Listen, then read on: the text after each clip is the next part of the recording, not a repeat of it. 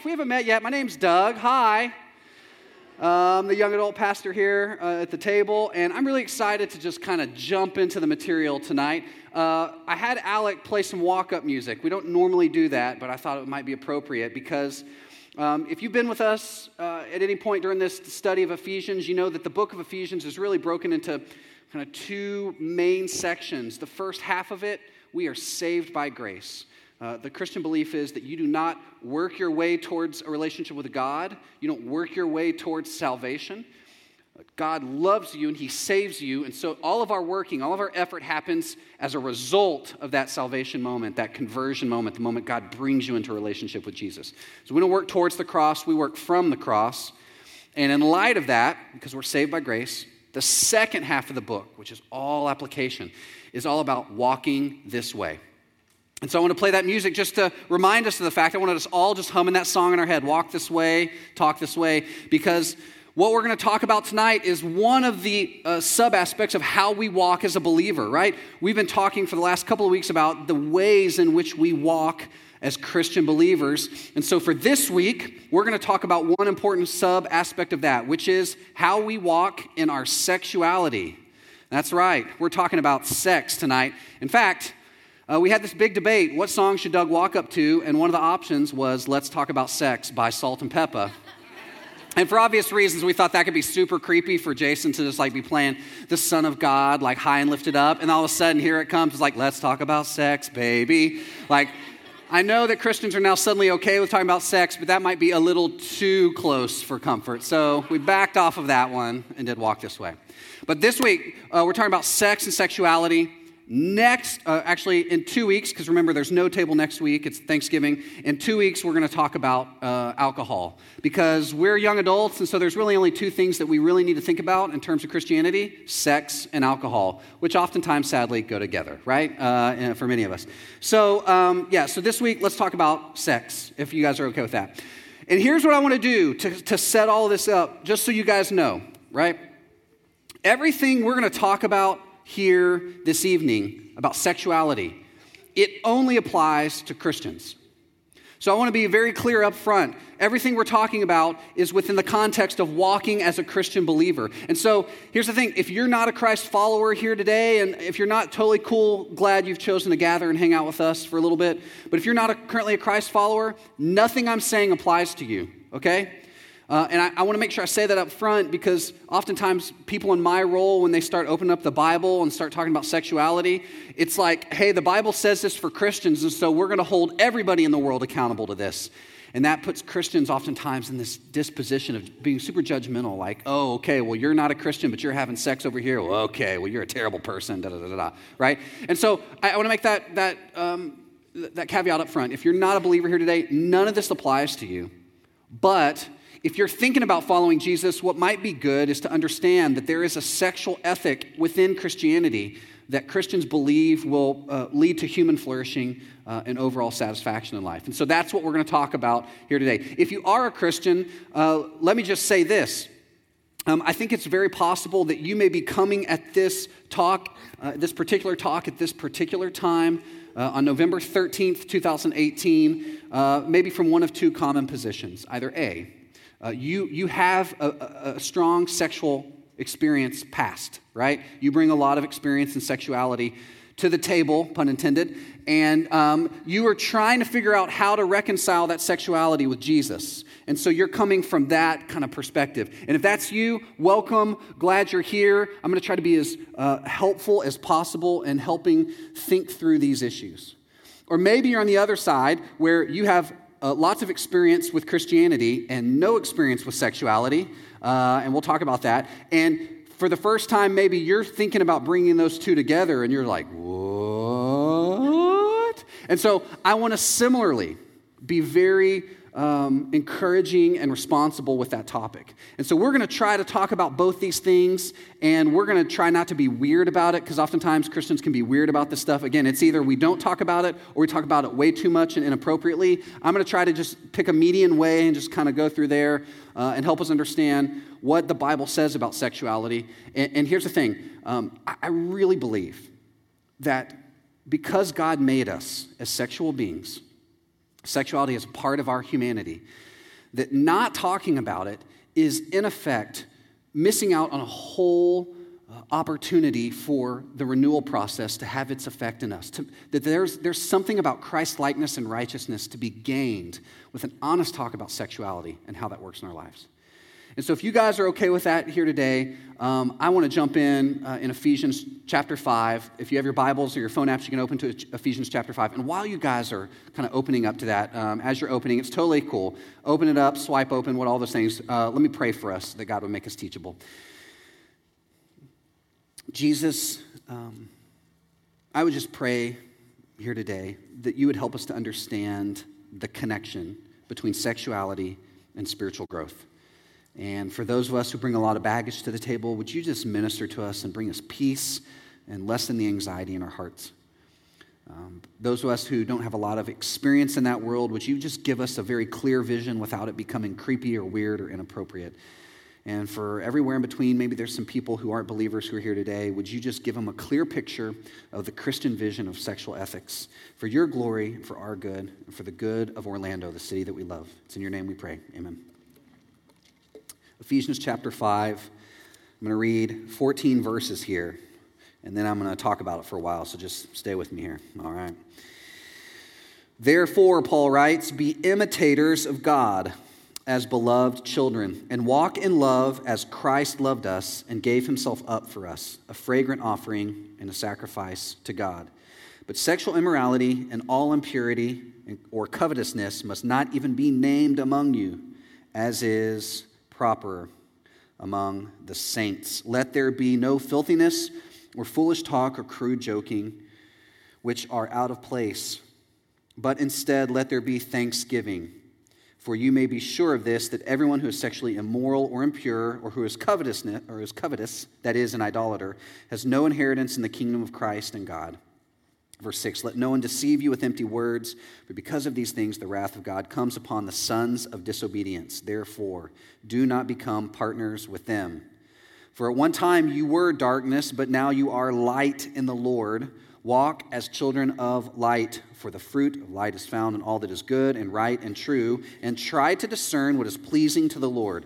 Verse 11, take no part in the unfruitful works of darkness, but instead expose them. For it is shameful even to speak of the things that they do in secret.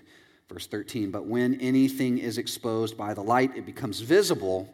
For anything that becomes visible is light. Therefore it says, awake, O sleeper, and arise from the dead, and Christ will shine on you. This is a lot of verses, and I can't cover the intricacies of all 14 verses, but I think at a 30,000-foot view, a couple of things stand out. And so the way I want to go about processing through this passage with all of us here today is just to ask this question right here. How do I subject my sexuality to the renewal process? How do I subject my sexuality to the renewal process? And I want us to remember together what we talked about last week. If you weren't here, that's okay. We basically talked about what renewal is and how the idea of renewal works and functions within the Christian life. And I believe we have a graphic that Alyssa can throw on the screen here.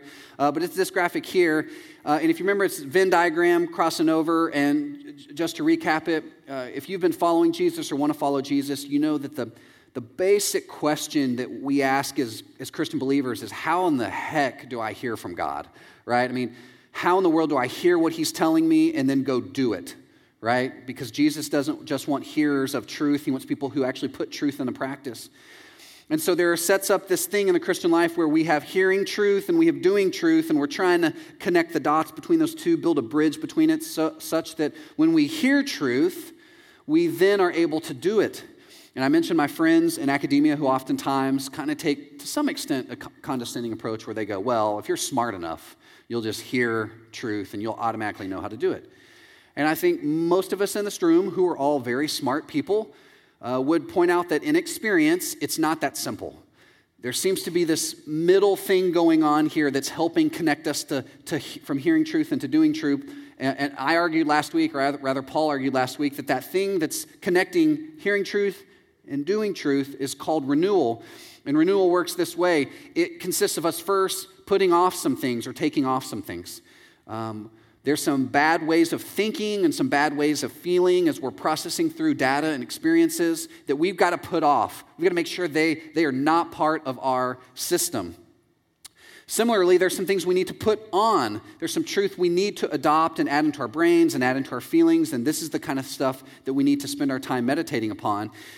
And the thing that links those two together, if you remember from last week, is this process called renewal. It's when our mind and our hearts, as we process with our mind and process with our hearts, as Jesus becomes the center of that, this way of thinking with our mind and with our heart actually is what links putting off and putting on together, right? To create this renewal process. As we come to realize what is true, and we know what we used to believe, we can see a gap in between those things. And so it's almost like we've been standing over here believing this wrong thing, and we go, oh, I need to walk over here and stand with Jesus. Jesus, I'm with you. I agree with you on this particular position.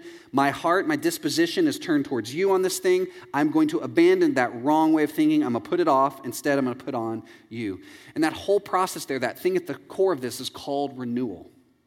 And so what we looked at last week, as Paul mentioned, there were kind of 5 case studies of wrong ways that Christians think about things, such as anger and gossip and some of these things, and then the right practices that we should be putting on. Okay, so that's a summary of everything Paul has just said in chapter 4. He's now turning his attention to chapter 5, and really what he's dealing with at its core is sexuality. And he's given us a long-form explanation of how we should put off some things about sexuality, and how we should think about it appropriately, and what we should put on about sexuality. And so again, the whole of what I want to talk about today is how do we, as Christian believers, how do Christians subject their sexuality to this process of renewal? What does that look like practically? How would things be different if I thought about sexuality as Jesus thinks about sexuality, and if I thought about it in my own life, in my own experiences, in my own relationships? That's the question I'll ask today. And so let's jump in and see what I think Paul is telling us on that. If you have a bulletin, you can fill in some blanks here and take some notes, which I recommend, because there's a little bit of material here we want to get through. So a couple of things. I want to say, don't do 2 things, instead do one thing. That's going to be my approach to this, and I think this is what Paul's approach is. First, what I think he says is don't imitate the world's view of sexuality. In verse 1, he says, therefore, in summing up chapter 4, he says, chapter 5, verse 1, therefore be imitators of God as beloved children. In other words, if we're going to look to a model to imitate, it should be God, meaning it shouldn't be the world. Remember in chapter 4, he's just said this, don't walk as Gentiles as the world does. Don't generally subject yourself and your worldview to kind of a de facto cultural understanding of things that's always changing. So we should not be people who imitate the world. Another way to think about this is, when it comes to sexuality, don't identify with the world's understanding of sexuality. And what do I mean by this? In general, the world that Paul would have been speaking to, the worldview, the pagan Greco-Roman worldview at the time, is what's known as just an unrestrained sexuality, or maybe just an open sexuality. The way that Greco-Romans tended to think about human sexuality was defined in terms of passive and active sexuality. Okay, so if you were just a person about town in the Orlando equivalent of a Greco-Roman society and you just saw a person, the kind of conversation you would have is like, you want to? And if they're like, yeah, I want to. You're like, you want to? Okay, cool. And there was no kind of other categorical description, meaning one of the things that Greco-Roman people did not differentiate between is age.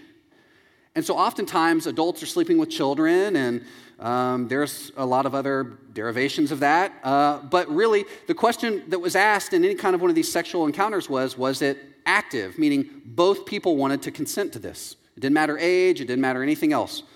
And so the contrast to that was called passive sexuality. And passive sexuality is you would say, do you want to? And the other person was like, no. And you're like, too bad. And then sex happens, right?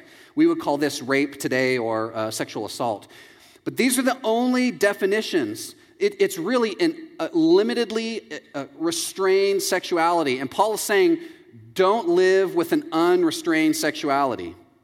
One of the revolutionary ideas in Christianity that actually gets inherited from Judaism is this idea. It's a really radical idea. There are 5 early political economies that get established in kind of that ancient Near Eastern worldview. And 4 of them define sexuality in terms of passive or active sexuality. It's only the Jews who say, you know what?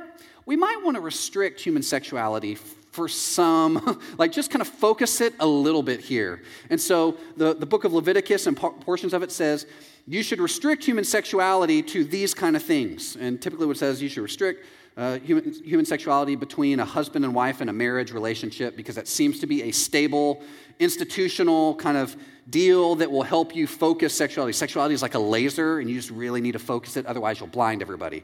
Right? You guys ever have those, you may be too young for this. I don't know. See, there may be some older people. I don't know how to ask this question. I'm just going to ask this question. So when I was growing up, this is where I cover myself, we didn't have like fancy screens and technology. We had laser discs, and we had like, maps on a wall. And so the teacher had this clicker pen that had like a red laser thing in it. You guys, some of you know what I'm talking about. And so they would put it on the board, and they would circle something like this, and they would be like, okay, notice this thing on the graphic. And then occasionally a teacher would be pressing the button and would turn towards the crowd, and everybody would be like, oh my gosh, like this.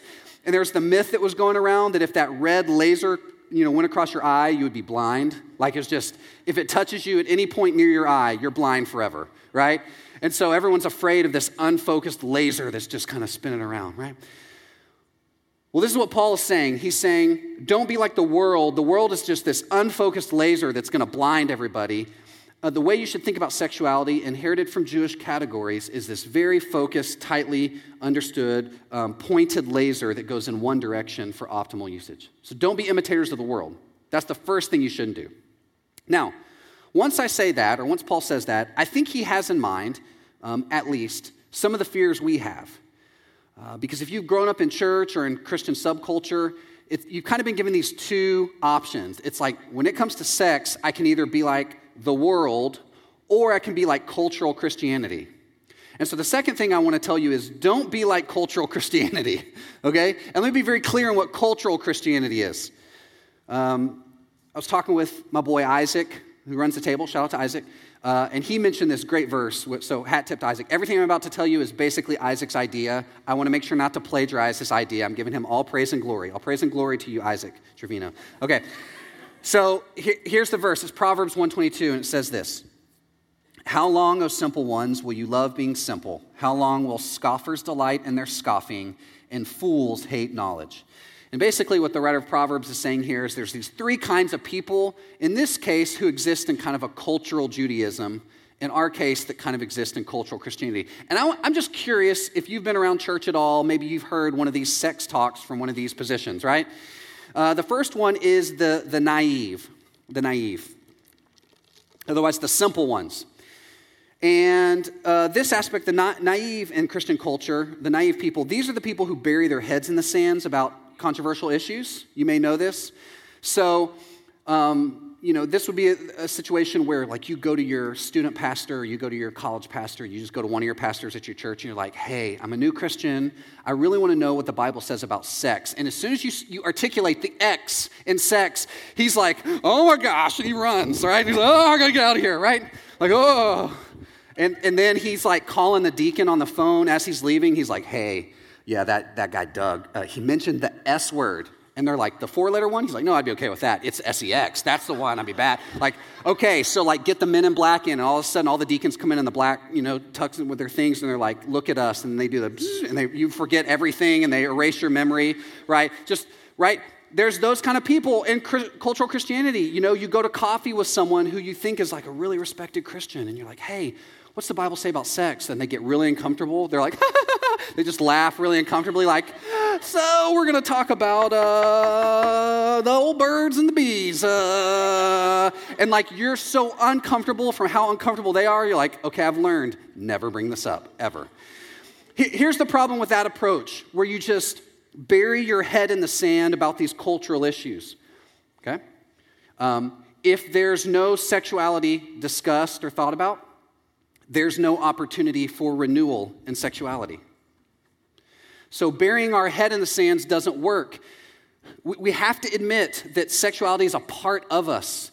And therefore, it's something that needs to be taken before Jesus so he can teach us on this. It's not something he wanted us just to, cut out of our lives. I remember when I was a brand new Christian, I was 16, 17 or whatever, and I started to have this conversation with my youth pastor. My youth pastor was a baller. Let me just tell you that. His name was Doug, so I learned something about pastors named Doug. They're awesome. Anyway, so his name was Doug too, and I went to him and I was like, Doug, what's the Bible say about sex? And he kind of gave a good answer, and I was at that point, I was like, I'm so frustrated sexually, I don't know what I should do. I'm 17, I've got hormones raging, and I'm just like, I don't know what to do with all this. And I remember some of the guys in my little discipleship group, they articulated this. They said, I wish God would just take sexuality away from me. Have you ever thought about that before? Where you're in the midst of maybe an epic blunder from the night before, and you're like, oh God, I just wish God would just take this away from me. Guys have this sometimes when, guys do guy things, and they're just like, oh man, I just wish God would take my sexuality away from me. Or girls, after that one breakup, you're just like, men are pigs. I'm done, Jesus. I'm just dating Jesus from this point forward. Men are pigs, take away sexuality. Which, on that note, I think I need to girls, listen. Don't date Jesus. And here's why.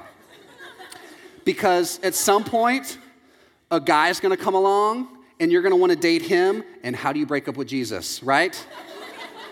What line do you use? It's not you, it's me. Right? I'm just putting you in the friend zone, Jesus. This doesn't work. Think it through. Sorry. Anyway. So here's the thing, right? We say that. Jesus, I wish you would just take away my sexuality, right? Just take it away. Well, my youth pastor, when I said this, he goes, no, you don't want God to take away your sexuality. If it's something he's given you, you want him to redeem it. So you got to take that before him and pray about it and let him do the work in you. So we can't be naive, can't bury our heads in the sand. The second way cultural Christianity operates is they just operate foolishly. And the foolish approach is kind of one where it says this, I don't have to renew what I don't think or talk about. So really it's, and I hate to use this term, but it's kind of a bifurcated way of thinking. It's just I know that Christianity speaks to this, but I'm just not going to think about it. It's not burying your head in the sand, because typically people who are foolish, they're like, I'm going to keep having sex, I'm going to keep doing whatever I do, and I'm just going to keep it really far apart from Christianity. And so this is, if you were ever in church and you heard about this, you would come in and say,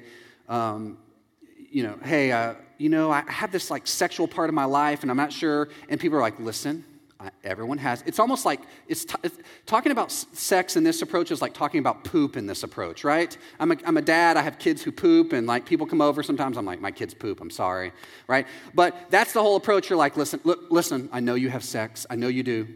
Let's just not talk about it. Let's just skip topics.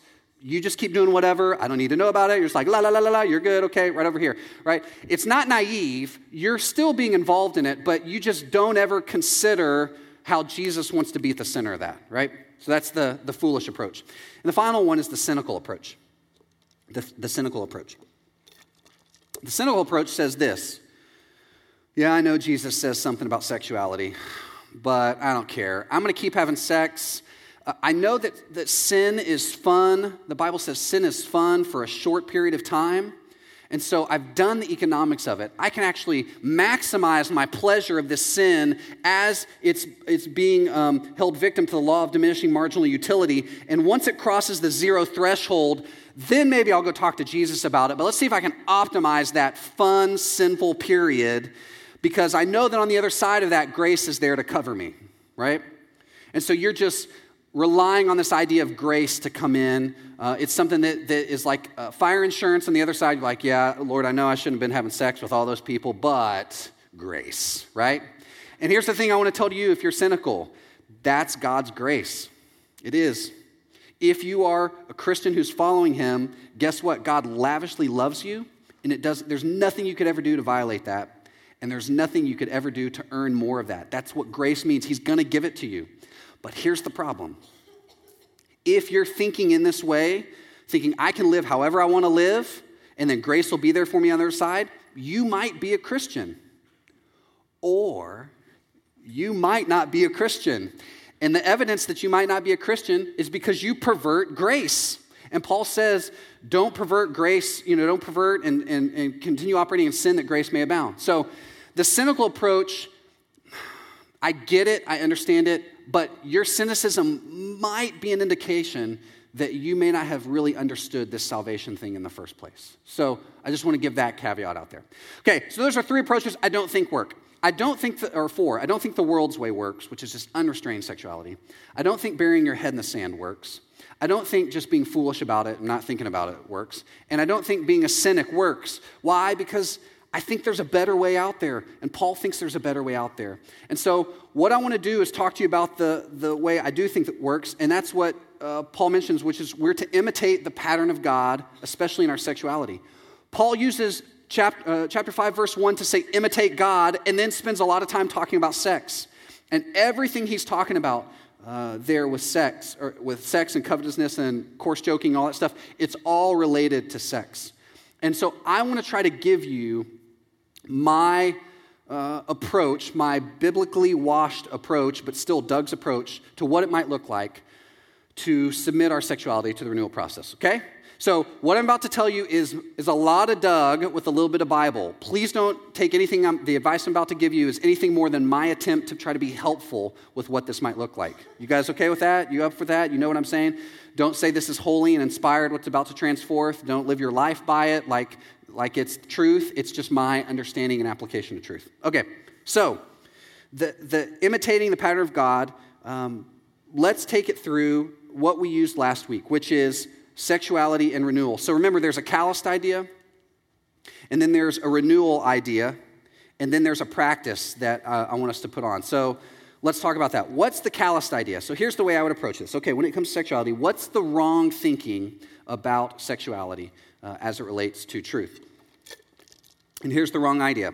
The idea is self-gratification is the driving core of sexuality. The calloused idea, the idea that we need to put off, is the idea that self-gratification is the driving core of sexuality.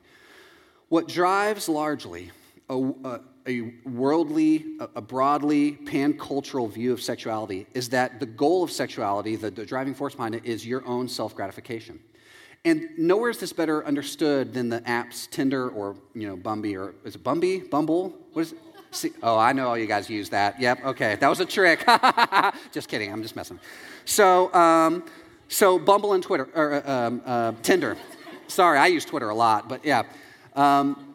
So think about this. Basically what this app suggests is I'm a human being who has sexual needs, and you're a human being who has sexual needs. So this is now just an exchange of goods and services. So I'm going to gratify myself using your body, and you're going to gratify yourself using my body, and when we're done, we're done. But what drives that meetup process is individualized self-gratification that's actually functioning economically in something called a convenience of needs. We are both in the same area with the same needs. Let's be convenient and get together. That's the extent of our relationship. And so what drives the worldview's understanding of sex is you're always filtering and asking the question, how can I gratify my own needs? And what's dangerous about this idea, especially for Christian marriage, is that there are a lot of men and women who enter Christian marriage with this view of sex. And so you hear all these horror stories about husbands and wives who assault each other on their honeymoons because they haven't ever switched over to a better understanding of sexuality. And they go on like, oh, I'm going to get mine now. I'm married. God said I can. Right? These poor husbands come out of the room in their honeymoon. You can just imagine it. They've taken off the tux. They've gotten all the glitter out of their hair. And then their wives just jump them. And you're like, ah! Like it's just one of those things. Or maybe it happens the other way. I don't know. Anyway. But here's the thing. It can't be about self-gratification. It's got to be something better. And so here's the renewal idea. And there's 2 of them I want us to consider. Number 1, I want us to consider that God defines love and sexuality as an expression of love as self-sacrifice. God defines love and sexuality as an expression of love as self-sacrifice. Not self-gratification, self-sacrifice. Listen to all the times Paul talks about this. Chapter 5, therefore be imitators of God as beloved children and walk in love as Christ loved us and gave himself up for us, a fragrant offering and a sacrifice to God. So we're 2 verses into chapter 5. He's already established that the kind of love that God thinks about is self-sacrificing love. It's not self-gratifying. And then he moves right into this. But sexual immorality and all impurity and covetousness must not even be named among you as proper among the saints. And in other words, sex and covetousness, which is kind of Paul's language for the visible and invisible. Sexual immorality are visible sexual sins that we do. Covetousness is invisible, internal. Think about lust, right? So the sexual behavior and the lust for self-gratification that motivates that. These things are not to be mentioned among saints. Why? Because saints are the kind of people that practice God's kind of love, which is self-sacrificing. And so the idea we've got to step into is the kind of love we practice, especially sexual love, is self-sacrificing. The second idea I want us to consider like that is, so one is in the positive, hey, what if we approached love as self-sacrifice? The other's in the negative, and it's found in Song of Solomon, chapter 8, I think verse 4 here. And it's going to be on the screen. I adjure you, O daughters of Jerusalem, that you not stir up or awaken love until it pleases. And Solomon says this over and over again. If you read this book, he's like, listen, I charge you by the gazelles of Jerusalem. Do not stir or awaken love until it so desires. In other words, don't shake it up, right? Don't get it ready. Don't push the buttons. To quote Ray Romano, don't activate the launch sequence, right?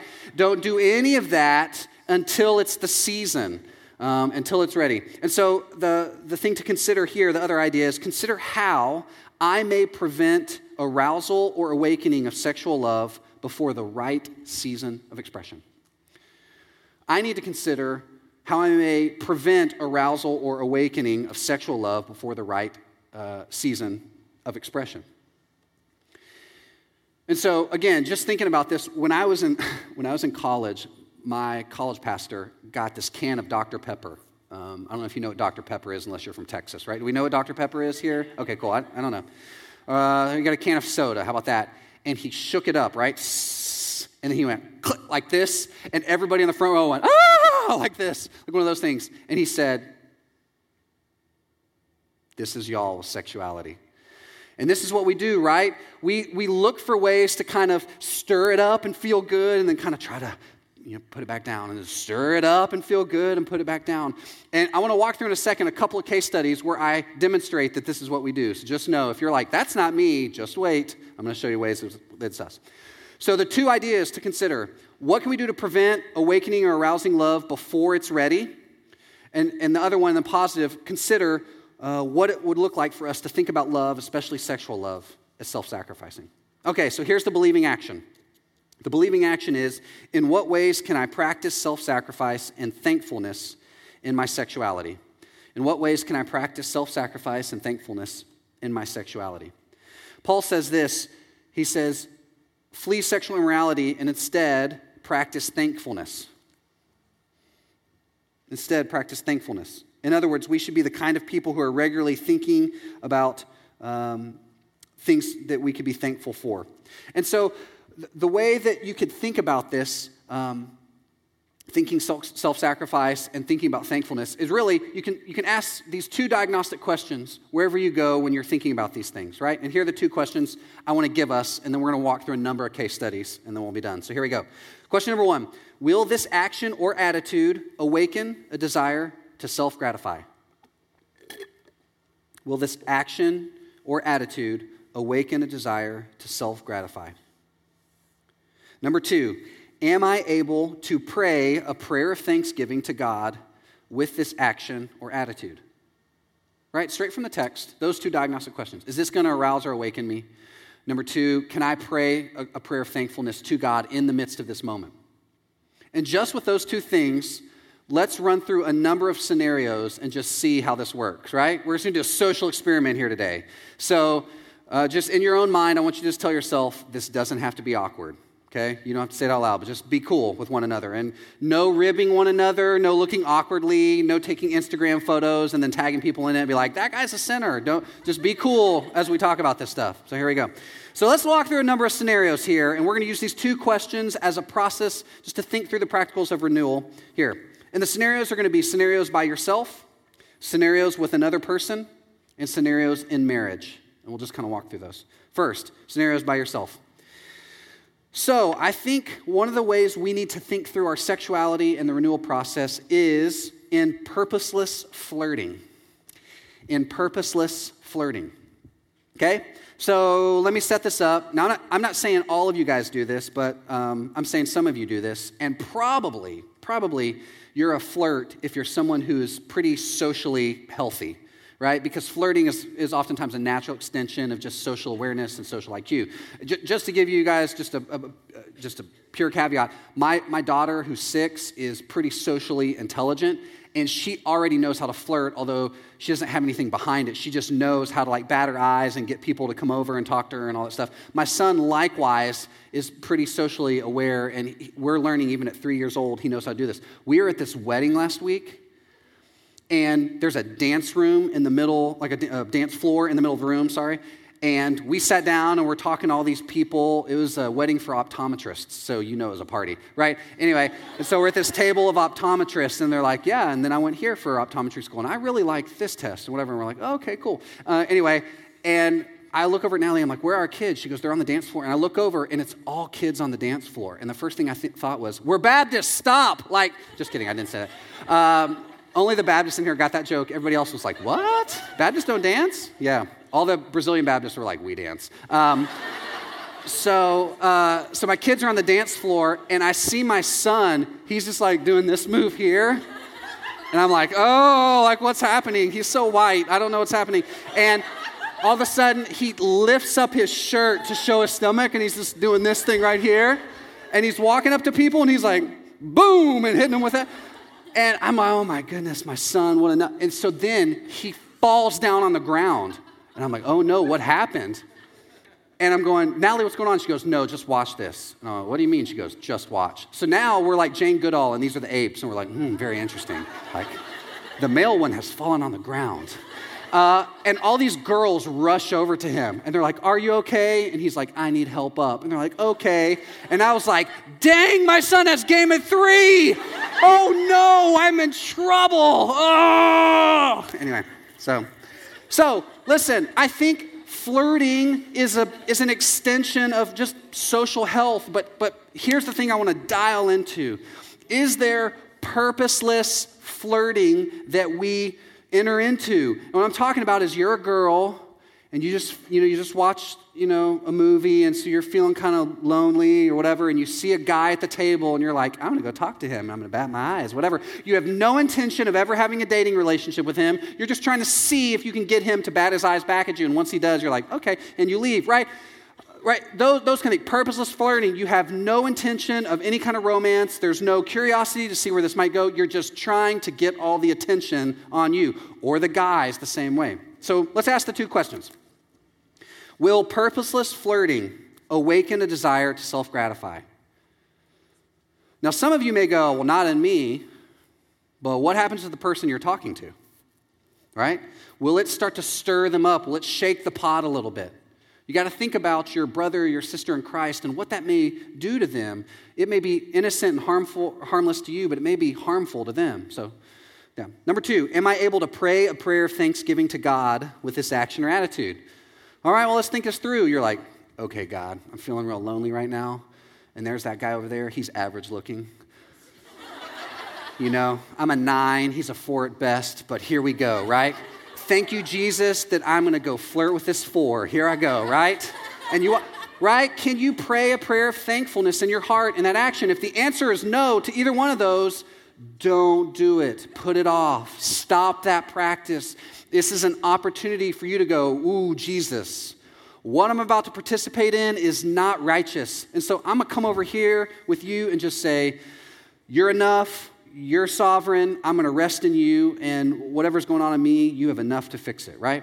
So there's purposeless flirting. All right, let's look at another one. With external images. With external images. And here they are: porn, sexting, social media, where you eat dinner. In other words, you're like, you know what? I need some wings. I'm going to Hooters, right? Any place where you're like, or, the female, this is not just men, right? I have a friend who worked at this really nice resort thing, and he was like a pool boy. And I would be like, oh, cool, what's it like being he was a cabana boy is what they called him. He's a cabana boy. I was like, what's it like being a cabana boy? He goes, well, it's basically like wearing all white shorts while 40-year-old women oogle me. I was like, okay. I was like, do you get tips? He's like, yes, I get tips. And I was like, okay. And so one of those situations also happens. So where you eat dinner, and then the last one is Hallmark Lifetime rom-coms, right? So think about any of these things. And I'll just take one for an example. We'll take the one I think it's maybe hard. Social media, okay? You get on social media and you go, oh, like you're scrolling through and you're like, man, she looks good. Well, let me just zoom in to see what she's wearing, right? That's the thing. Oh, is that a blue top? Okay, cool. All right, right? Or you're zooming up. You're like, oh, he's cool. So there's a beach pic. Oh man, does he have sand on his chest area? Let me zoom in, right, just to look at that, right? And we get in this habit of seeing people, and it moves from just observing to oogling, and then those images are in our brains. And later on, we're in the darkness by ourselves, and we're feeling a little lonely. Maybe those images are there from some things that are going on in our lives, and we may utilize those images in some inappropriate ways sexually, right? You guys, I'm trying to be as coy as possible in what I'm talking about, but y'all get that I'm talking about masturbation, right? Okay. So, listen. External images. Listen, there's nothing naive, there's nothing simple, there's nothing that's just, oh, it's just a little thing. Listen, if any of these things happen, there's two questions we can ask, right? Number one, will this action or attitude awaken a desire to self-gratify? I know I'm feeling lonely, and Hallmark's got that Christmas thing going on. Like, is watching that going to start to shake things up? Is where I'm going to dinner and my dinner selections going to lead me to oogle a little bit? Obviously with porn and with sexting. Is this thing I'm about to send to this person going to arouse or awaken any desires?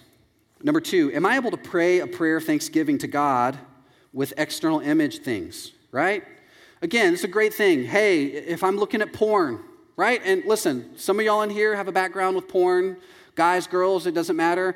But as you're clicking or as you're swiping or as you're searching, just stop and go, okay, can I just go, God, thank you for porn.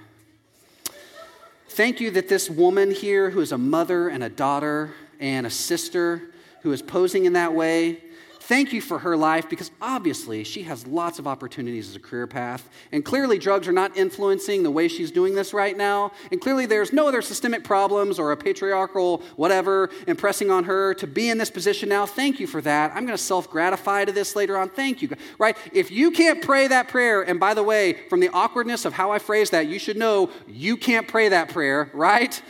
If you can't pray the prayer, listen, cut it out, put it off. Come over here with Jesus and go, Jesus, I was kind of walking over here and nope, in the diagnostics, it didn't work. I'm putting this off. I'm standing with you. I'm going to practice thankfulness. I'm going to practice self-sacrifice. It does not do me any good to do this, even though I want it to, so I'm going to sacrifice my own desires of loneliness right here with you, right?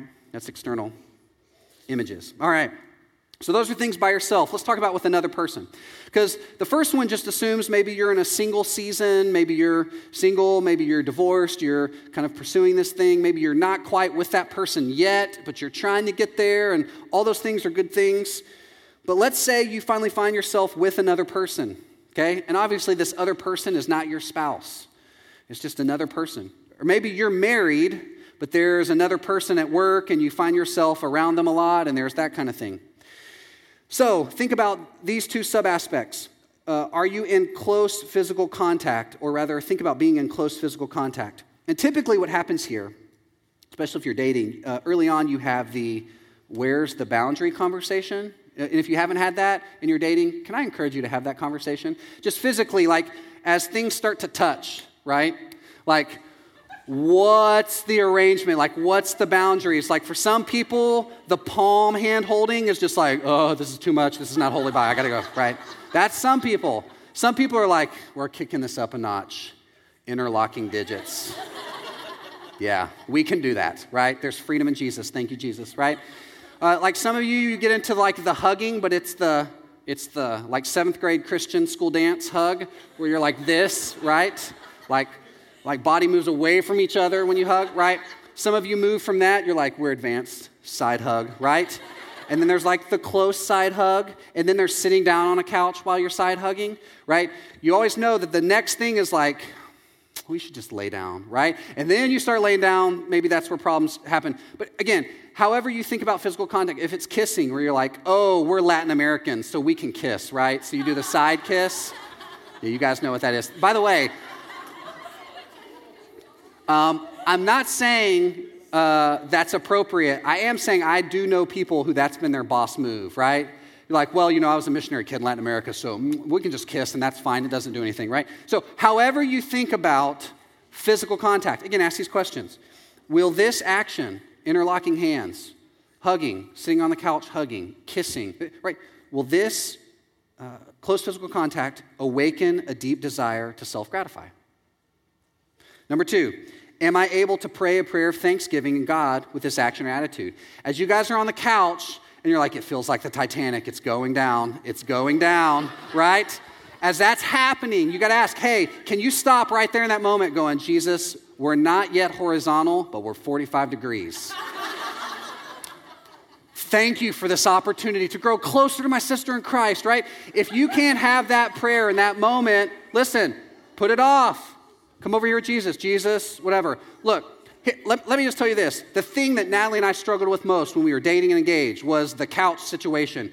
Because I remember, and you guys know the story, I told Natalie I wasn't going to kiss her, and then my roommates in my life group gave me permission to kiss her, and I was like, yes, right? And, we were palm, interlocking, hugging on the couch, and then we started to have the conversation about, okay, can we lay down and snuggle on the couch or whatever? And that, I'm telling you, for me, and it's still true with my wife, if I'm hugging my wife and I start to lay down, everything's happening, right? All the bells and whistles, we live near Disney, and so we hear fireworks at night because we're near the Magic Kingdom. It doesn't matter what time it is. If I start to lay down on the couch with my wife, fireworks are going off somewhere, right? It's just, that's what it does for me. So when we were dating, if that ever happened, when we got 15 degrees, it would always, she can tell you this, it would always be like this, cool, this show's cool.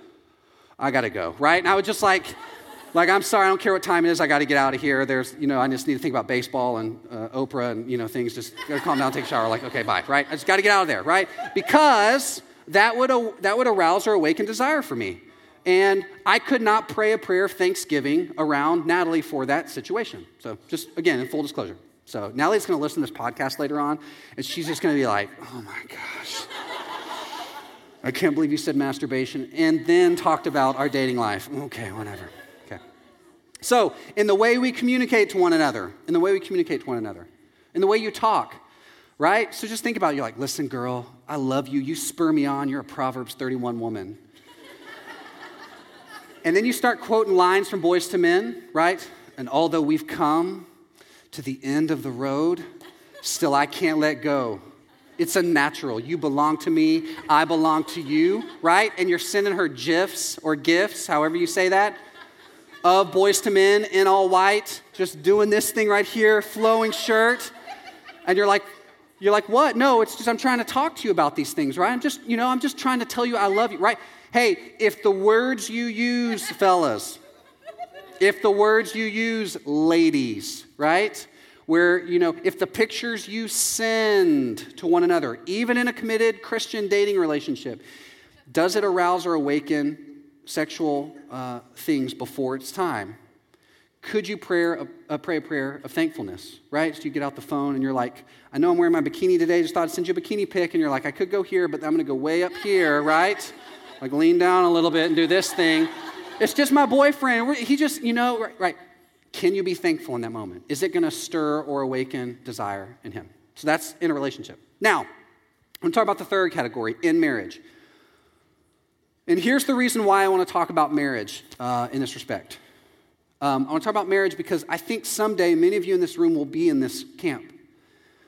And I think many of you in this room may assume incorrectly that once you get married, that somehow all this stuff goes away. Like the end justifies the means, and once I get there, it's a clean slate, and there's no more struggle with sexual immorality.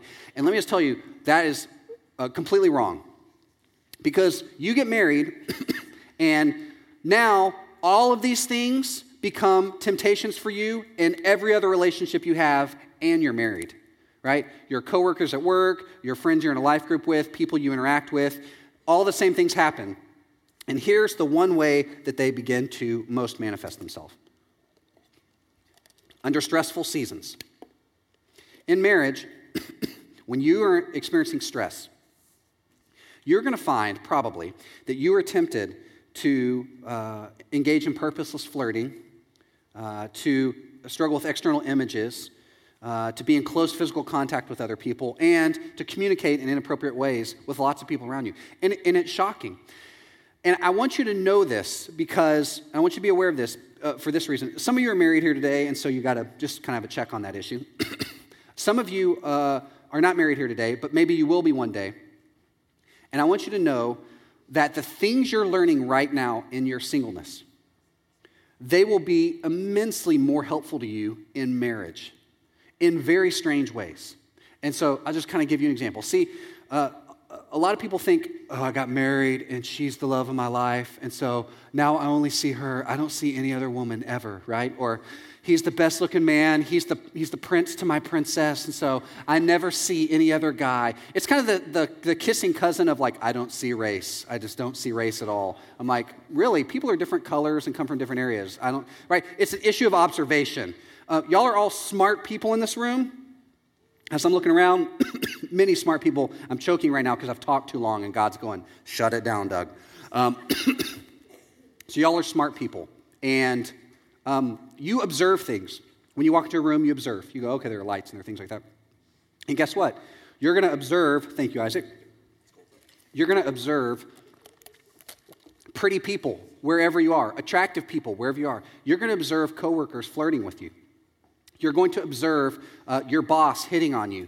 You're going to observe neighbors, people in your life group, other Christians starting to make sexual advances to you. And guess what? It doesn't matter if you have a ring on the finger. And so you may think, oh no, we have a good marriage. Things are fine. We're good to go. We have sex like 4 times a week. Like we're covering all the bases. Everything's great. And then all of a sudden you get into a stressful period where you don't have sex 4 times a week, and you've got 4 kids at home, or 5 kids at home, or 2 kids at home, or 1 kid at home, and everybody's sick, and he looks gross, and your kids are just, and you're just stressed out of your mind, and so you go to the gym, and there's the guy at the gym who always walks next to you, and suddenly you strike up a conversation, and guess what? Now you're having to think about, I got to ask these questions in a whole new way.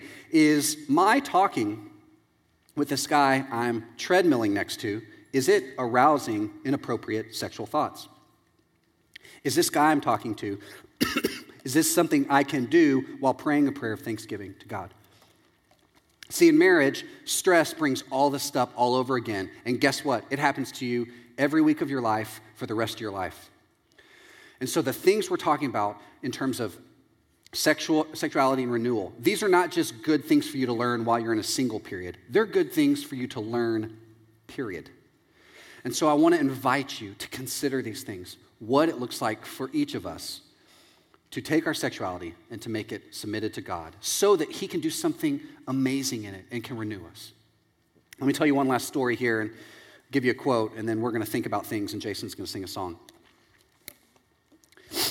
There's this interesting stat that still holds true, and the sociologists of sexuality and sexual behaviorists and psychologists of sexuality, they tend to do these massive longitudinal kind of multi-demographic studies, and they ask this one question: who's having the best sex, right? Because they want to know, like, who are the people that report that they have the best sex lives, the most satisfying sex lives.